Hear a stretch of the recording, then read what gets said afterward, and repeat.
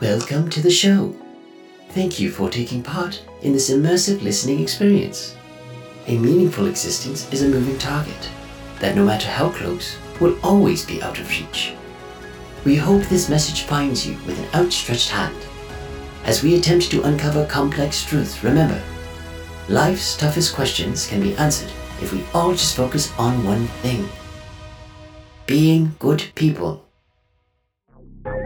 What is up, everybody? Welcome to the show. Today, I spoke with a professor at James Madison University. She studies interpersonal communication, attachment style, parent-child communication, romantic relationships, among a ton of other stuff that we got into in the episode. It was a super awesome podcast.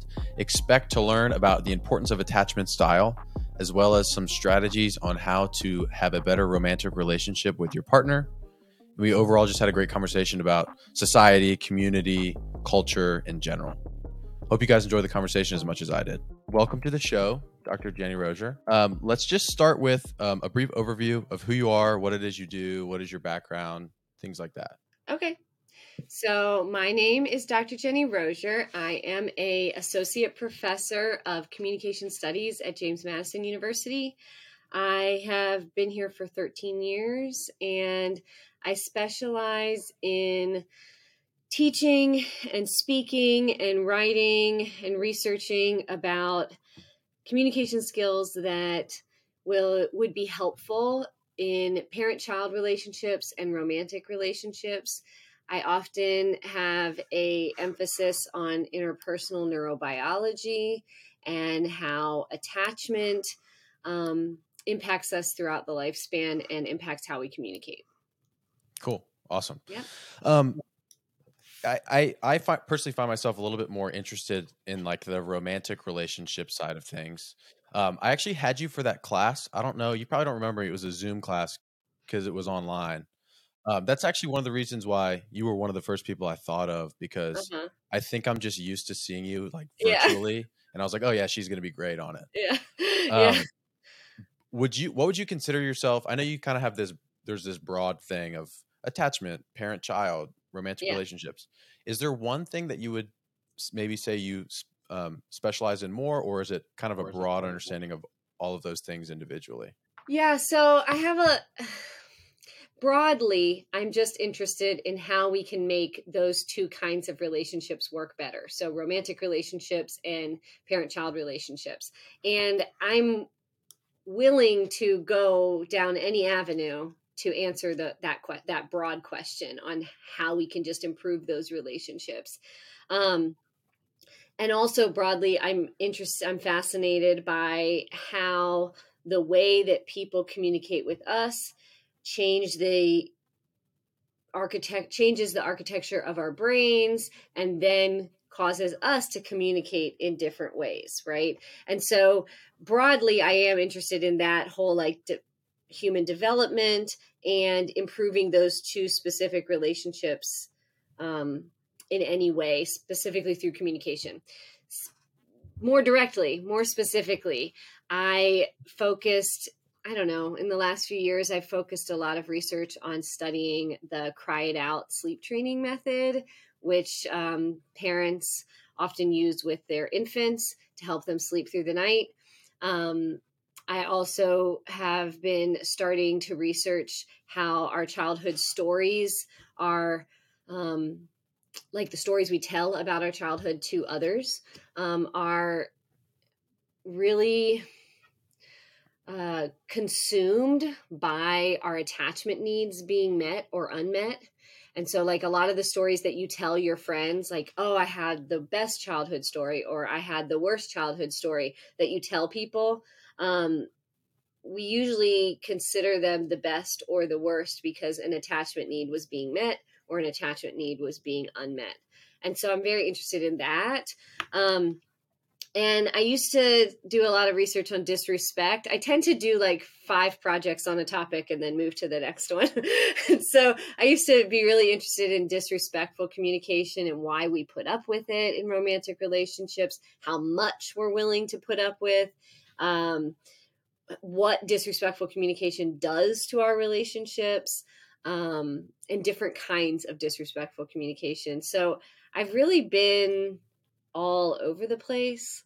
I recently started a line of research where I'm trying to like get a deep understanding about Gen Z dating trends because I'm fascinated by them. Some of the things that Gen Zers are doing is new and confusing, and it also appears that lots of Gen Zers are not happy about it. So why are we doing it? Why are they continuing to do these dating practices that are so widely expected and agreed upon when they don't like them? And then I'm also interested in how attachment is, I think, playing a role in why those dating trends are being chosen. Cool.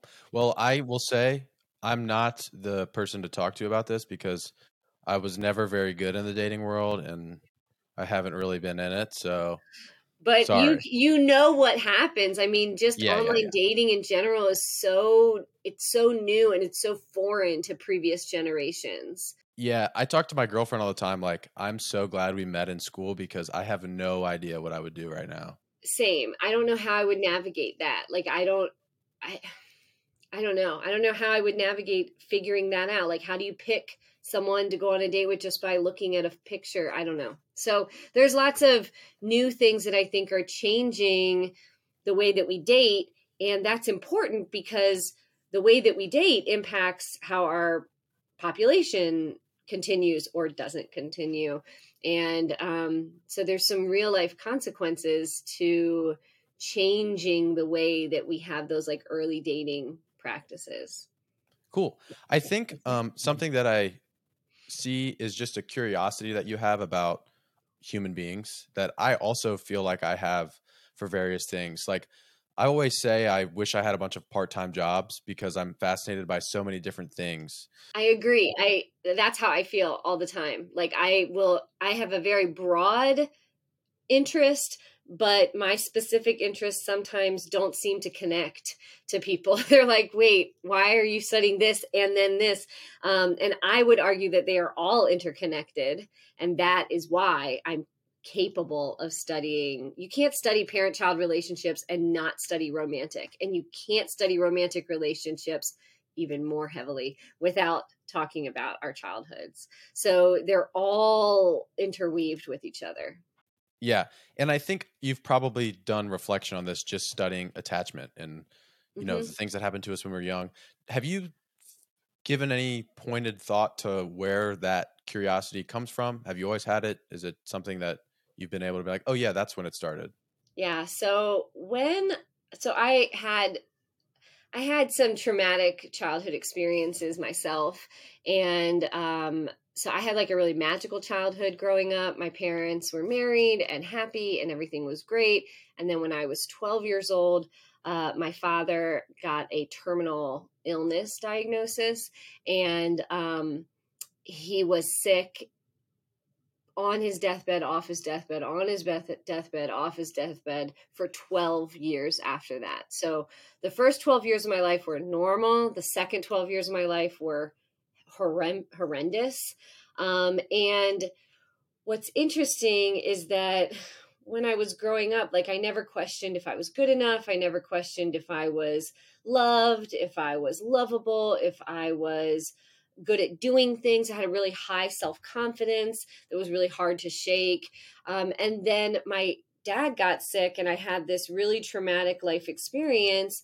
And most people, or at least my understanding of the world pre going to college, was, well, someone who experiences something this traumatic. And when I was 24, my dad died. So, you know, he was sick for 12 years and it was crazy. But then he passed away when I was 24 in grad school. And so most people would look at this and be like, well, you must be like really messed up, right? I think a lot of people think that people who experience these negative life experiences have a lot of issues. And I always wondered why I didn't. I always felt really confident. I felt really sure of myself. I always felt like I was enough. I felt like people liked me. I felt good about being in relationships. I was never scared of intimacy. I was never scared of self-disclosure. I didn't have any fears. And I just was like, how did I come out of that okay. Now, am I perfect? No. I've got a ton of shit that, I have trouble with daily. I've got control issues, and I've got I've got issues with people telling me what to do, and I can't handle it. It triggers me. So I'm not perfect, but I'm not, messed up the way I thought most people would be who experienced that. And so when I was in grad school, so I guess I was always interested in this whole, like, how am I making it through? What's going on that's helping me get through this tough time? And then when I was in grad school, I learned about attachment, and it just answered so many of my questions. And it made me realize that it's not about the traumatic event that causes these negative things to happen to you. It is about how your body reacts during that negative life event. And if you have a support system to help you get through that negative life event, you can get through it, not unscathed. You're different, you're changed, you're affected, but you can get through it and feel relatively okay if you have people walking you through. And I did. I had my mom, who was a secure attachment figure to me. I had my dad, who was a secure attachment figure to me. I had a grandmother, family friends who were in my life daily, aunts and uncles. I had lots of adults that were helping me get through that time in my life. And so I was affected. I am affected by it, but I have come out the other end with a little bit more resilience. And so I think I just was always fascinated by that. And then when I was in undergrad, so even before my dad had passed, before I had learned about attachment, I had a teacher who studied interpersonal communication. And I remember sitting in her class and just thinking she was really cool. And I thought, how people like do this for a job? What do you mean? Like, people study relationships? And she was like, yes, it is a huge area of research. And I just thought, well, okay, that's what I want to do. I want to figure out how to be good at this thing that I know is really important and that essentially makes the world go round. And I mean, I truly believe that relationships are really the only important thing in our lives. So Yeah, awesome. And I think there was a couple things there that I had a question about. Let's see if I can navigate them. The first one was, do you think that I guess for you personally, when you were talking to that awesome professor, you're like, you can study this. Was that also at a time where you were realizing things about yourself, like, oh, maybe you were making observations or you were pondering that sort of thing that happened to you when you were growing up? sure. Of it was almost like two sides to the same, or like the opposite of, you had this perfect childhood and then, or near perfect, or Yeah, it was whatever. magical. Yeah. And then it was a kind of like a hard stop, flip, Oh yeah. change. And then you were like, oh, that's why. Like, I see how I've turned into this person who has these interests now. Yeah. I mean, I think I didn't know, I'm a first generation college student. And so I didn't know what graduate school was when I was in undergrad. I was planning on opening a nail salon when I was in college. That was my life goal, was to like get a business degree and then go open a nail salon. I could have done that out of high school. I don't know why I felt like I had to go to college for it, but that was my plan. And then, like I said, I got in that one class, and the teacher just inspired me. She had us teach the class about something that the class didn't know about. And so we did this survey where we like put all these topics, like who knows about what. And then we picked something that the class didn't know that was on the list, and we taught the class. And I just, it was the first time I had given a speech for more than 4 to 6 minutes. It was like 30 minutes.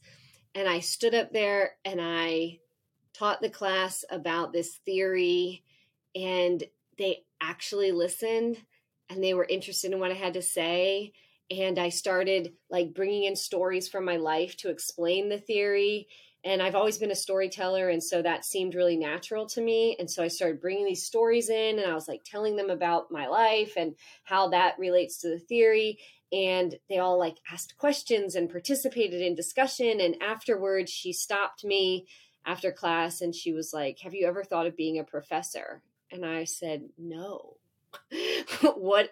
I don't even know what do you mean? And she's like, "Well, I know you like this stuff because you're really interested in this topic, but have you ever thought about teaching?" And I said, "Well, I thought about teaching like elementary school, but there's no money in that. I don't want to do that." And I watched my mom, struggle doing that my whole life. I don't want to do that. And she said, "Well," I was like, "I'm going to open a nail salon." she goes, "Well, I think you should think about going to grad school and being a professor."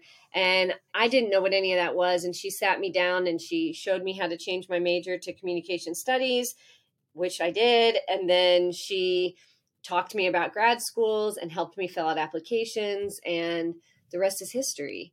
And I just got obsessed with it. And so, yeah, I mean, I just thought it was so cool that you could study the human experience and I could spend my whole life learning about something that I really liked. Because I think I've always liked the learning part. The learning part's always been cool for me. And so it was just like, I could do that forever. That sounds awesome. Yeah, I have like a similar story where it was almost like it's weird how the things that people tell you you're good at, you're just like, okay, yeah, I like this now because you're giving me compliments. Yeah. Yeah. And I was taking the higher level public speaking class, Oh, yeah. Yeah. and at the time, so I'm a fitness coach now. At the time, I was really starting to get into it, and so I did all of my presentations on like a movement and a workout or things that were related to fitness. And I just remember, I can't even remember who my professor was for that class, but they were pretty much just like, I can tell you're going to be speaking to people for your whole life. And that was the thing I loved the most about communications, was that the whole time it was like, it doesn't matter what you talk about. What we're talking about is how to communicate those ideas clearly. Exactly. It doesn't matter what the topic is. It's like, this is how you do it. And it only takes that one person who is good at what they do, right? So if that teacher that you had wasn't good at speaking in front of people, you'd be like, you wouldn't have taken it as seriously, but probably because they were good at their job, and then they're telling you that you're good at speaking in front of people as well. I mean, it means so much more, and it only takes one person, like, to give you that boost to make you want to do it. I mean, I joke with her all the time that I owe her my career. I'm still friends with her, and I joke with her all the time, like, I literally owe her my career.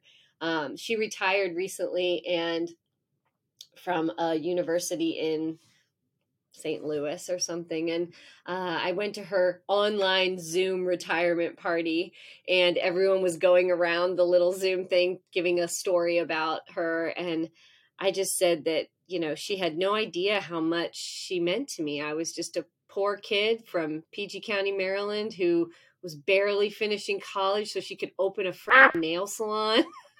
And have my nails done for the rest of my life. And she saw something in me that I did not see in myself. Not professor, get a master's and a PhD and be smart. What? And use big words. What? Like, I didn't think about that at all. And then write. And I mean, I'm a writer now. Like, I write books and I write. I never would have thought that I would have done it. And I even write in my free time. It's relaxing to me. It's a creative outlet to me. I enjoy writing. People ask me, "What do you do on the weekends?" And I wake up in the morning and I write for an hour because I love it. Cool. I don't have a writing deadline. I'm just writing a book forever. Yeah. Very cool. So it doesn't take many people to inspire you. And I thank her all the time. And I kind of want to come back to something that you said that it struck a chord with me, where you said you've always felt confident, comfortable, liked, secure. Yeah. And I've felt the same, even though I was going through stuff that in my head, I was like, I know this is challenging. Yeah. And one of the stories that I tell myself and others is that I dealt with like minor bullying growing up. And I say that, and it wasn't intentional. It was the way that I was perceiving the way people were interacting with me. And a lot of it was due to me isolating myself. So there's definitely a big ownership thing that I now have realized that at the time I didn't. But even through all that, I still felt like my parents loved me, my family loved me. I had friends that I really enjoyed being around. And it's a compliment that I've even gotten from people like, you can deal with adversity pretty well. Yeah. That's that resilience. Is that something that comes very early on with that attachment? Because it sounds like you are almost living proof of that, where like Sure. you had this very wonderful upbringing. And then even when things turned to being the opposite of that, you still were okay with handling it to some degree, or maybe more capable. Exactly. And yeah, that's what attachment research would show, is that a strong attachment foundation can be developed in the first 3 years of life. And that foundation can stick with you the rest of your life. You can build on top of that foundation. Attachment is malleable, it can change. You can get more secure attachment, you can get less secure attachment. But the main things that really impact attachment in negative and positive ways is when you go through, like throughout your life, when you go through a negative life experience, do you have someone going through that experience with you? Are they helping you get through that experience, especially when you're a child? Are you doing it by yourself, or are you, as an adult, a secure attachment figure adult helping you work through those feelings, helping you work through those things that you're thinking about? Are they actively helping you get through it? Right. So if you have a secure attachment foundation and then you have a negative life experience, like your parents getting divorced, most would call that a negative life experience. But you know people, everybody listening knows people whose parents were divorced and they are fine, quote unquote fine, right? They seem okay. And then you also know people whose parents are divorced and they are a puddle of a mess on the floor, and they cannot hold a relationship. They are either scared of relationships because they never work out, or because they're not worth it, or they are obsessed with being in a relationship because they're trying to fulfill this void that they have inside of them. What happened with that first group of people? Well, somebody who was with them, either mom or dad or grandma, some secure attachment figure, was able to help them get through it. They didn't have to deal with their emotions alone. Now, does this mean that the people who are not okay, their parents were like, screw you, deal with it by yourself, or they were abusive or neglectful? No, that's not what it means either. But you have to understand what the negative life experience is doing to the adults as well, especially if the adults don't have a secure attachment or resilience. It's very hard for a mom who, or a dad who has divorced from their partner, to put their feelings kind of on the back burner and deal with the feelings of a child when they themselves are so devastated, when they themselves don't have the coping skills to cope with it. And so it's not, I mean, are there times where kids are told, like, deal with it yourself, like, get over it? Sure, there are. And that's wrong. And we shouldn't do that. Where does that stop? Like, where do you, like, as a person who is insecure and sucks at all that, and they have a child and they recognize that I don't want to be to this person how my dad or mom or figurehead was to me. How do you start that process? It is very, very hard to break the cycle, but anybody can. Anybody can, no matter what tools you have, anybody can break the cycle. And so I think that the very first step is to learn everything that you can about attachment. Take an online attachment course, listen to a podcast, pick up a book, and read a lot about attachment. Do a significant amount of self-reflection. Work through your own stuff. I like to tell my students that they should become a student of themselves. Become a student of yourself. Study yourself. Reflect on your own behaviors. Reflect on your own past. Think about your own triggers. Make plans. Journal. Write things down that you want to stop doing and that you don't want to do with your own kids that maybe was done with you. Write down things that your parents did that you do want to do with your own kids. Breaking the cycle is not easy. It is very difficult. I like to tell my students that we're all born and we are given a toolbox by our parents. Every single one of us is given a toolbox. Some people have like a really nice, shiny, snap-on toolbox that, one of those like $10,000 toolboxes, and it's gorgeous. And there's like locking drawers and there's multiple drawers. There's things that you can hang stuff on the side, and it's just really beautiful and shiny and new. And some people are given a rusty lunch pail style toolbox. And you don't get to choose the toolbox that you get. You don't get to choose it, but it's given to you.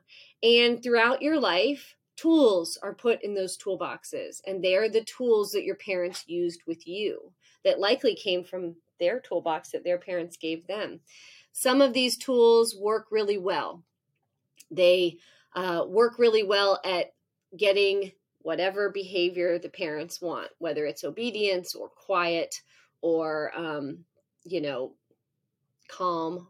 The tools work really well, but they sometimes also have like side effects, right? So they're really simple tools. A hammer is a very simple tool, but a hammer can only, really works if you're just hitting the nail. If you hit the wood next to it or you hit the wall next to it, it also puts a hole or a dent in the wall or the wood. And so while they're very easy to use, they don't require a manual. They're not always the best tool to use. Then there's also like really fancy tools that you probably learned by taking an online course or by going to college or some amazing, communication guru taught you this awesome tool. The problem with this tool is that it's usually harder to use. It takes a lot more energy. Sometimes there's a really thick manual that comes with it. You got to read the manual. You got to practice using the tool all the time. And so in the heat of the moment, when you've got to deal with something, we often reach for the easy tool. Maybe it's not the most effective, but it's the easiest. And we don't take the time to use the difficult to use but better tool. Sometimes your parents use tools with you that you hated, like you hated it. Your parents maybe used shame or blame or criticism, and you hated it, and you swear you are never going to use that tool with your own children. But the tool is still in your box, still there, whether you want it there or not. You might hate it. You might curse it. You say, I'll never do that. I will never shame my children. I will never blame them. I'll never criticize them. I'm not going to do it. But it's there. The goal is to put it in one of the drawers that locks and like put it in the back, put it in the drawer that locks, lock it up and try your hardest not to use it. But unfortunately, human development has this interesting thing about it where when we get older and life gets more stressful and life gets more difficult, sometimes if the tool is there, it doesn't matter if it's locked, it doesn't matter if you hated it, it doesn't matter if it hurt you. When we need a tool, we often take the tool and use it. And we use that tool that we hated so much. And so I think one of the things that you can do as an adult is you can assess the tools in your toolbox. And when you are with someone that you want to create a life partnership with, you tell them those tools are there. Like you're going to work really hard to not use the bad tools, and you're going to work really hard to use the expensive tools with the manual. But by the way, I've got this really shitty tool in the back. It's there. I don't like it. I don't want to use it, but it's there. And it's the reason why I say it's important to tell your partner this is because when you are triggered, it's important to know that that it's important for your partner to know that you might resort to that crappy tool. And your partner should try to help you downregulate in those moments and come to some kind of homeostasis so that you don't use the tool. And then continue working on that difficult to use tool. that's a fun metaphor, but that's what it is. That's what it's like. Yeah, and I think I really like that a lot. I think underlying it is like the honest communication part. Like, to give a practical example, I don't know how much merit this holds because I'm one example, but I have this anger that's inside of me, and like my dad has it and my brother has it. Both my brothers have it. Yeah. And I'm sure his dad probably had it. Yep. But I know that I'm like that, and my girlfriend knows that I'm like that. And so if she feels like I'm being unfair in that way, it's a very easy, okay, we're going to have some alone time. I'll see you. We'll talk in a couple hours or whatever. Yeah. But that's maturity right there, is to tell someone, hey, I don't want to have these anger issues, but they're there and I'm working on it. And sometimes when I'm triggered, I do A, B, and C. And sharing your triggers with each other is important for any relationship. I joke that there's this other guy inside me that is very good at observing the way that I go about doing things in the world. Like, it's almost your default setting is you can't control it. That's just how you're going to act and respond. And over time, our goal is to have that person inside us that observes that take over a little bit more, like steer the ship a little bit better. And I think that, I know you said just like becoming aware of it. Is there any other exercises or things that people can do that maybe will help them uncover some of those things other than just reflection? Oh, yeah, for sure. So there is a ton. So I think it's important to try to integrate more effective communication into your daily life. And you can do that by actively trying to be more assertive and less aggressive. Aggressiveness demeans the other person. Assertiveness states your need or want without diminishing the other person's needs or wants. You can wear your heart on your sleeve, tell your emotions to the close people in your life, how they're making you feel, how things that you could talk about things that trigger you. So, there's a lot of things that I didn't realize were triggers for me until my mid-30s.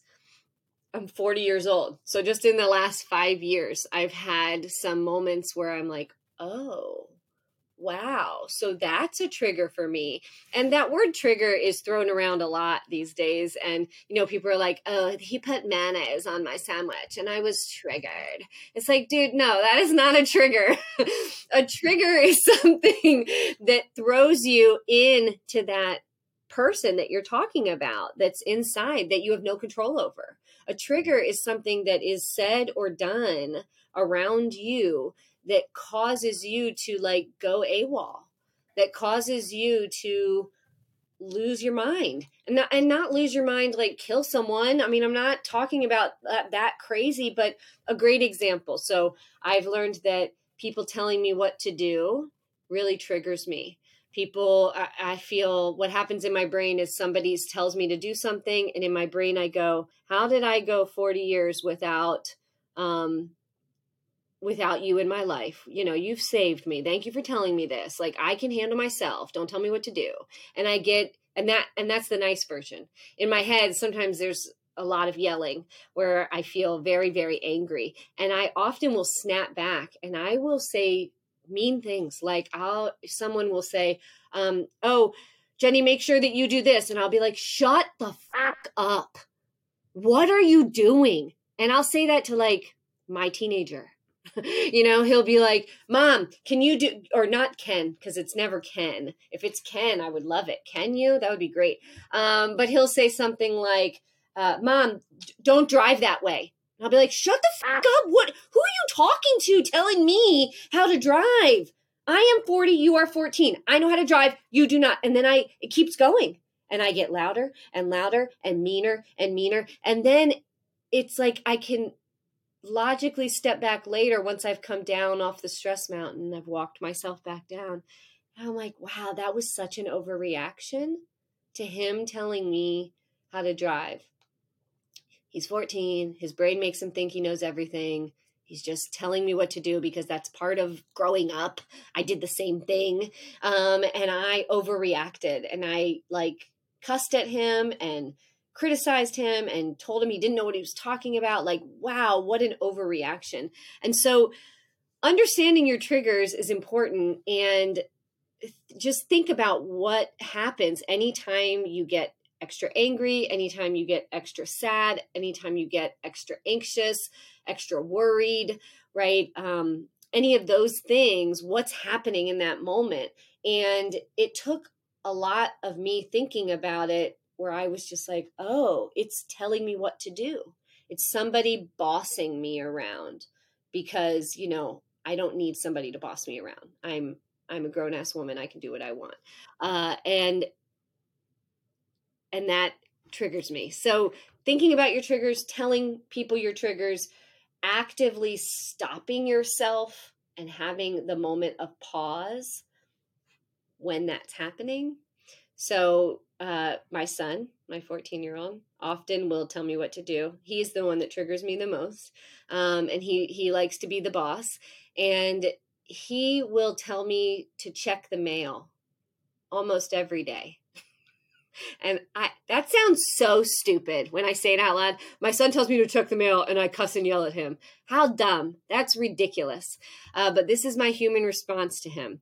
He'll say, Mom, check the mail. And I'm like, you check the mail. You do it. I'm not checking the mail. Who do you think you are talking to me that way? And he's like, I just told you to check the mail. And I'm like, stop telling me to check the mail. So now he will say, check the mail, Mom. And I'm like, why is this upsetting me so much? Like, let's take a deep breath. Let's take the pause. And sometimes I will just not respond to him at all. I will just take some deep breaths, try to ground myself in some way. So you can Google how to ground yourself. You can Google somatic exercises, things that can just help you physically ground. For me, it's like clenching my fists and then releasing, clenching them and feeling how tight I can make them for a few seconds, like really, really tight where it almost feels like I'm like white knuckling it, and then slowly releasing and feeling that just release into my arms, and taking deep breaths. I think one of the main things we need to do is figure out our own unique, special down-regulating strategies, because that's what this all really comes down to. Is you're stressed out, you're triggered, you're overwhelmed, you're angered, you're sad, whatever. You're up on top of the stress mountain. When you're on top of the stress mountain, you can't hear anybody. People are like, calm down. And you're like, what? I can't hear you. Your brain cannot hear it. And so you have to figure out what you need to do to down-regulate. Google how to down-regulate, how to regulate your nervous system. There's thousands of ideas. Thousands. And some work for some people, some work for other people. Yeah. Something that I think is helpful for me. So as a fitness coach, I'll use this as an analogy because this is what I know. For example, say somebody wants to squat a really, really heavy weight and they've never squatted before ever in their whole life. There's a lot there of like, there's a position that you have to learn. There's like the connective tissue in your body needs to adapt and learn how to do the movement. Your central nervous system needs to over time develop to take on heavy weight, a bunch of stuff. There's so many variables. And so it would be silly for us to expect that on the first day I can walk in and I'm just going to squat perfectly. And then, okay, I just have to strength train and get stronger. Like that's not it, right? It's something that not only day one, you're not going to learn, but I've been saying this to new clients a lot. This is a very unpopular opinion, but just so you know, this is going to take years and years and years to get to where you are squatting super heavy, comfortably and confidently. And it's not going to suck until that point. Like it's just going to slowly, ever so slightly get a little bit better every time we work out. And then over time, it's going to develop. And I think that knowing yourself, what you were talking about there, is the exact same thing. Just like, okay, I notice I got angry. Next time, hopefully I'll notice I got angry a little bit faster than the last time. And then I'll try a coping strategy. Okay, that didn't work. Okay, let's try something else. Yeah. And I guess I would just, and you can talk about this too. What does the timeline of that look like? I'm imagining it's probably a lifelong thing of ups and downs of you're getting better and then maybe some regressions even along the way. It is. And I think we also need to give ourselves some grace, right? So the way the brain works is whenever we are dysregulated, it's difficult for us to think logically. It's difficult for us to think oh, do that stress thing where you're holding your fists really tight, or breathe. It's difficult when we're up there, when we're really overwhelmed and dysregulated. It's hard for us to think of what to do. And when we are born, we are physically incapable of down regulating by ourselves. We're physically incapable of doing it in any way, shape, or form. The only way that a baby can down regulate is with the help of an adult. And so your job as a parent is to help your baby down regulate. And you do that through co-regulation. And so co-regulation is where I am going to be the calm for my infant. So my heart rate is going to be down. I am going to be breathing slowly. I am going to be rocking the baby in my arms while my body is rocking. I will be shifting weight on my feet to keep the movement going. I may be bouncing too, but I cannot be overwhelmed. Infants can feel that you are not downregulated yourself. And then it stunts their ability to downregulate. So the only way that we learn how to downregulate on our own, which by the way, our brain is not fully capable of complete self-downregulation until the age of 26. I'm not there yet. Yeah. That's crazy. That's crazy, right? So our brain is not fully developed to the point where we can fully, all the time, downregulate by ourselves until the age of 26. So for 26 years, you as an infant, toddler, preschooler, elementary school, middle school, high school, college, you need to learn to downregulate through co-regulation with another person. And so this is when being a parent becomes so, so important, because the main person that your child is coming to for downregulation help is you. And so you have to, every time they come to you with and you can't do it every time because we're all human, and kids get upset about the craziest things, and they get upset about trivial things, and they get upset frequently. So it's very difficult for an adult to be able to remain calm all the time. And so this is not an either or. It's not like if you mess up a handful of times a month, your child is ruined. No, that's not what it is. Children just need thousands of repetitions from the age of birth to 26 of co-regulation to learn to downregulate on their own. Downregulation cannot be developed on your own. So it's not, so there are physical processes in human beings that you will learn on your own no matter what. So no matter what, unless you have an illness that prevents you from doing it, a child will learn to swallow on their own and ingest food on their own. No matter what, a human being will learn to eventually sleep through the night. You don't need to train a human being to do that. No matter what, a human being will learn to use a toilet on their own at some point. You will learn to do it. You will learn to recognize the signal in your body and go to the toilet. These are not things that need to be taught.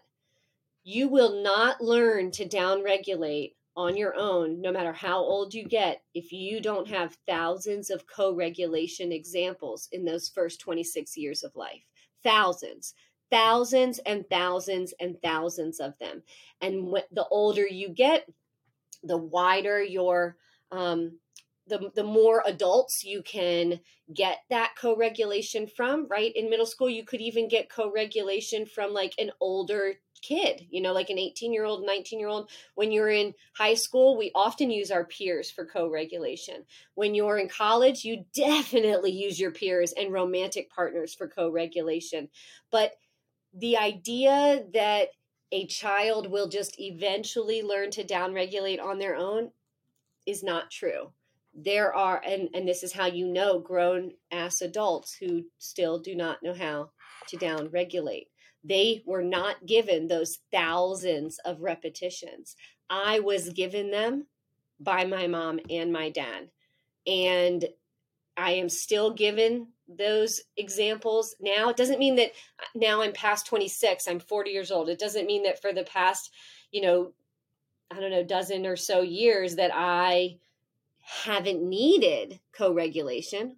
I use co-regulation all the time. Something happens to me, I call my best friend, we co-regulate together on the phone. Something happens to me, I go to my husband, we hug and embrace and we co-regulate together. I still need co-regulation, but I am also fully capable of down-regulating by myself. And if I didn't have those thousands of examples, I wouldn't be. And that's why we have so many adults who are not, because they were not given those examples. So when you say, how long will it take? This is a 26-year process of us showing up for our kids over and over and over again and helping them learn to downregulate. And if we are parents who don't know how to downregulate, how are our kids going to know? If we can't do it ourselves, how are we going to help them? So it does become a vicious cycle. And it's like like you said, it's lead by example, both with like dealing with emotions. This kind of feels like a pretty good bridge to romantic relationships too, where I see, the example that we have as parents, for the most part, some people are co-parenting, but that might be one of the reasons why that's being normalized. It's like we see the example from our parents. So like, okay, this is how this works. For the longest time, my mom and dad would just like give each other a quick kiss before my dad left. And I'm in my head, I never knew that is something that I'm sure a lot of people do it, but not everybody probably does that. I'm in my head, I'm like, oh, that's just how you That's operate. how you say hello and how you say goodbye. Yeah. Yeah. But little do you know, that was intentional. That was purposeful. They chose that behavior and that helped their marriage. Yes. And I think that that is something that, I don't even know what the divorce rate is at this point, but it's lower than it used to be. It's not 50% anymore. It's around the 40s. It's in the 40s. That's hopeful. So that's good. Yeah. What do most people get wrong about romantic relationships? Oh, what a big question. What do most people get wrong? I think most people get wrong that their way is the way. So you grew up your whole life communicating with people a certain way, perceiving things a certain way, experiencing the world a certain way, talking a certain way, behaving a certain way. And then we get with another person and they are either mildly or drastically different from us. And we think that our way is the way. My way is not the way. It is a way. But it is not the way. And I think that is actually what messes that and these unrealistic expectations that people have about what relationships are supposed to be, which is kind of what I'm talking about, that really messes with people because they get with a partner and they're like, oh, well, I engage in conflict this way, and this is the way that you should engage in conflict. This is the only way I've ever known. And then your partner engages in conflict a different way, and then you each want to change each other to do it the way that you do it. And you have to understand that everybody has a way, and it's just a way. That's all it is. It's just a way. And we have to give each other more grace and more empathy and understanding each other. And, we don't have to find somebody who fully understands us. We just have to find somebody who wants to fully understand us. And that is a lifelong process. It takes decades to understand someone. I know there's a lot to unpack with relationships of like how you respond to things that happen, but I think, and I would be interested to see where your mindset is on this. I know when I took your class, we talked a lot about the love languages. Is that like sort of I think that's just a very basic framework, would you say, of like how most people could understand how to do better with their partner? Yeah. So the idea of love languages is that we all like want to receive love in a certain way, and this is goes back to what I was saying, like we believe that the way that we receive love is the way. And the way that we show love is the way. It's the way to love. And what's interesting is that the way that we show love to other people is often the way that we want other people to love us. And so if those languages are different, it could create some conflict, right? So Gary Chapman has 5 love languages. They are words of affirmation, physical touch. Help me out here. What are they? Um, Service, acts of service, Gift giving, and quality time. quality time. That's it. Okay, so I paid attention in your class. good. So those love languages, if you grow up your whole life loving other people the way that you want to be loved, and your love language is acts of service, which is mine, and you grow and your partner grows up loving other people the way they want to be loved, or the way they want to be loved, and theirs is words of affirmation, which is my husband's, and we get together, and one day we're in conflict, and in my head I'm like, and like, let's say he says to me, I'm not feeling loved by you lately. I haven't been feeling loved by you lately. And in my head I'm like, wait, I did the dishes, I made him lunch, I brought him breakfast in bed, I took the kids to the park, I helped him in the garage. Like, what is he talking about? I've been freaking amazing lately. What does he mean? And then what he really wanted was words of affirmation. And so instead of doing things for him, which is how I love other people because it's how I want to be loved, he needed me to say how amazing he was, how much I value him, how much I appreciate him, compliment him. He needed me to give him those words of affirmation. And so in his eyes, it's like, no, you're not loving me because you're not giving me the things that I need. But in my head, I'm like, I don't understand. And early on in our relationship, I remember actually having a conflict. We had many conflicts about this idea. And I remember one time he was leaving for work and he was like just so frustrated with me. And in my head, I'm thinking like, I do everything for this man. What is he complaining about? Like, he's really upset with me and it's so stupid. And I was mad, and we parted ways. He went to work and I stayed at home, and I was like, well, I listen to what he said. I'm like, I hear him. He needs me to say more words of affirmation. And then I still cleaned the house. And when he came home from work that day, wondered if that would be enough. When we just had the conversation. And then when he didn't notice that the house was clean, and he didn't notice that the chores were done and the laundry was folded, I got upset.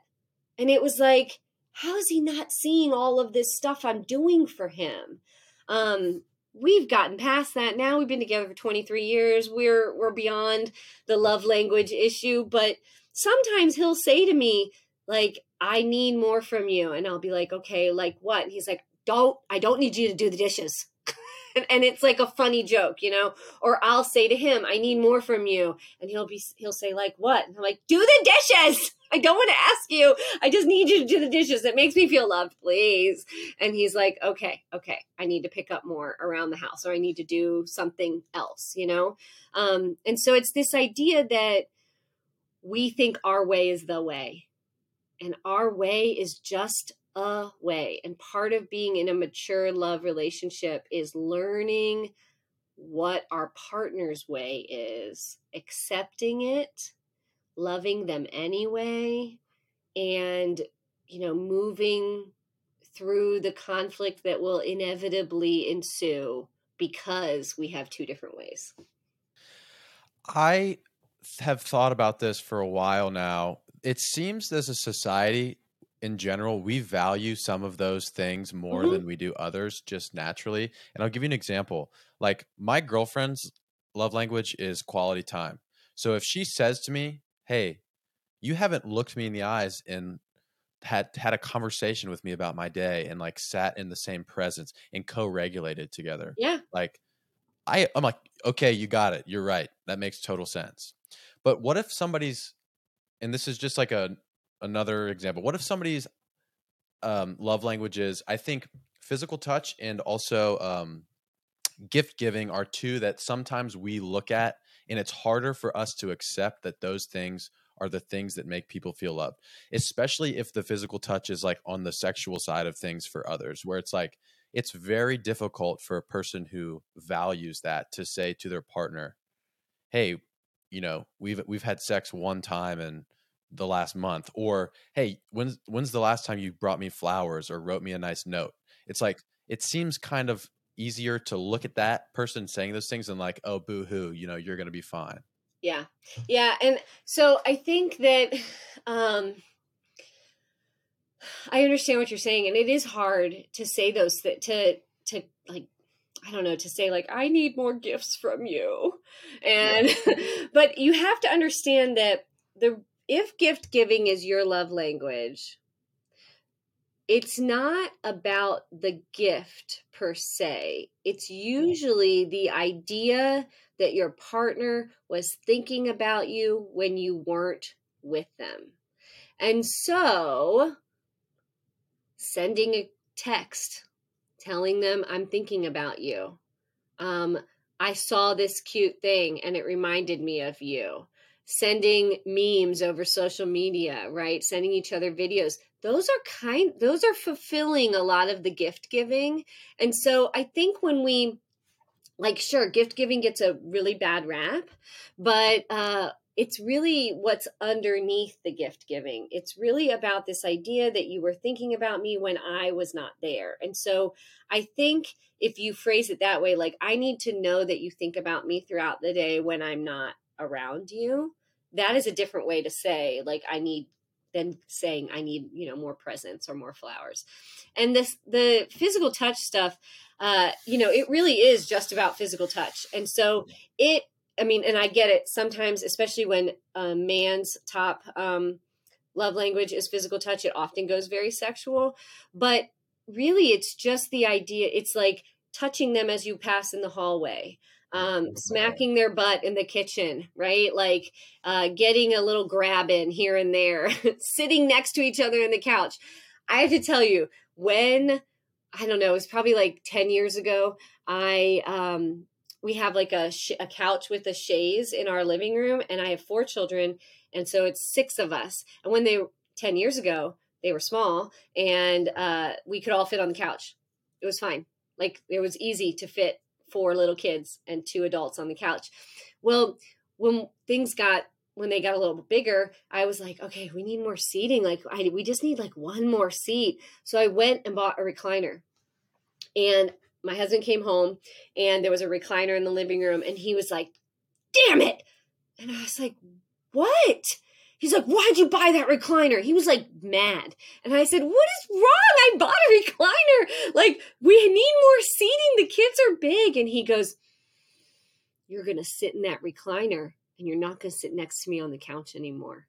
And I was like, wow, like that really triggered a physical touch love language with him, right? It triggered this need that he wants to sit next to me. He wants to hold my hand when we are walking outside. He wants to, sit next to me on the couch. He wants to put his arm around me when we're standing with a group of friends, right? So it's not always sexual. It is often just this like closeness. And so I had to return the recliner and I bought a love seat instead. So now there's a 2-seater couch and the couch with the chaise. So we got more seating, and we both can sit on the 2-seater couch, or we both can sit on the chaise. And that might sound so silly, but it's like a deep primal need. Like, to him, he's like, why would we sit in the same room and not sit next to each other? And for me, physical touch is kind of low on my list. And I'm like, why does it matter? But it matters to him. And that's part of mature relationships, is like, it doesn't matter to me either way. So why can't I do this small thing that matters very much to him? Yeah. And it's like, it seems two things. It's number one, think about your partner and what they do for you sometimes. It's out of their comfort zone Yeah. or that And they don't care about at all, right? And it's like this, everybody hates this word, but mature relationships are really about serving one another, and it's really about what can I do to serve you and what can you do to serve me, because we both have different ways of doing life. And so we need to respect each other's ways. We don't need to change each other's ways, but we need to respect them. yeah. And that's like the hard work, right? Where it's like, I don't really feel like rubbing your head right now, but I know that. This is important to you. Yeah. Yeah. And so you're important to me. So I'm going to do this small act for you. Cool. This is a cool question. This is something that's kind of happened organically. The show is called Good People. We've asked everybody, this will be episode 4. So Okay. not that many people, but we've asked everybody what to them a good person is. I want you to take whatever twist you have on that. Initially, when I was going to ask you this question, I was going to say, like, what is a good family member, tribe member, community member, partner? But it seems, talking to you, that you think of those as the same thing. So I do. if you have like a definition or a couple points on what a good person is to wrap it up. Yeah. For me, a good person is someone who is capable of empathizing and accepting other people. That's it. Empathize with other people, accept other people, and you are a good person. Is there anything else you want to add? No, it's super short. That is literally it. I think that we all need more empathy. We all need more grace. We all need more acceptance of each other. Because if you can truly empathize with someone, which is a very difficult thing to do, and you can accept them for exactly who they are, you are a good person. But not many people can do that. It's very, very hard to do. Yeah, it's active, and just like we were talking about earlier, it takes years and years and years of practice. And it's continuous, over and over and over again. And especially when you're creating a life partnership with somebody, you have to accept and empathize with them in the beginning. 5 years later, a new version of them. 5 years later, a new version of them. 5 years later, a new version of them. We change who we are over and over and over again. And so you have to fall in love again and again and again and again, and accept again and again and again and again. And that's hard. We have to do it with our kids too. My 14-year-old is not the same person as he was when he was 5. And I have to accept who he is for exactly who he is right now. Cool. I feel like I could talk to you for like 3 hours about this stuff, but yes, we could. I could too. Where can people find more from you if they're interested in checking out some of the work that you're involved with?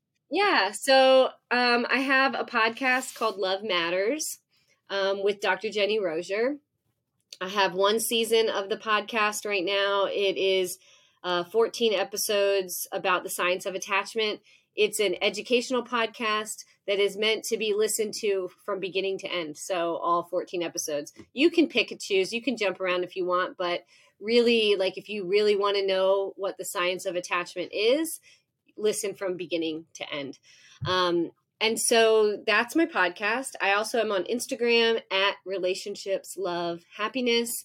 And you can Google my JMU faculty expert page and see where I've been in the media and how to contact me if you would like to contact me for anything. So yeah.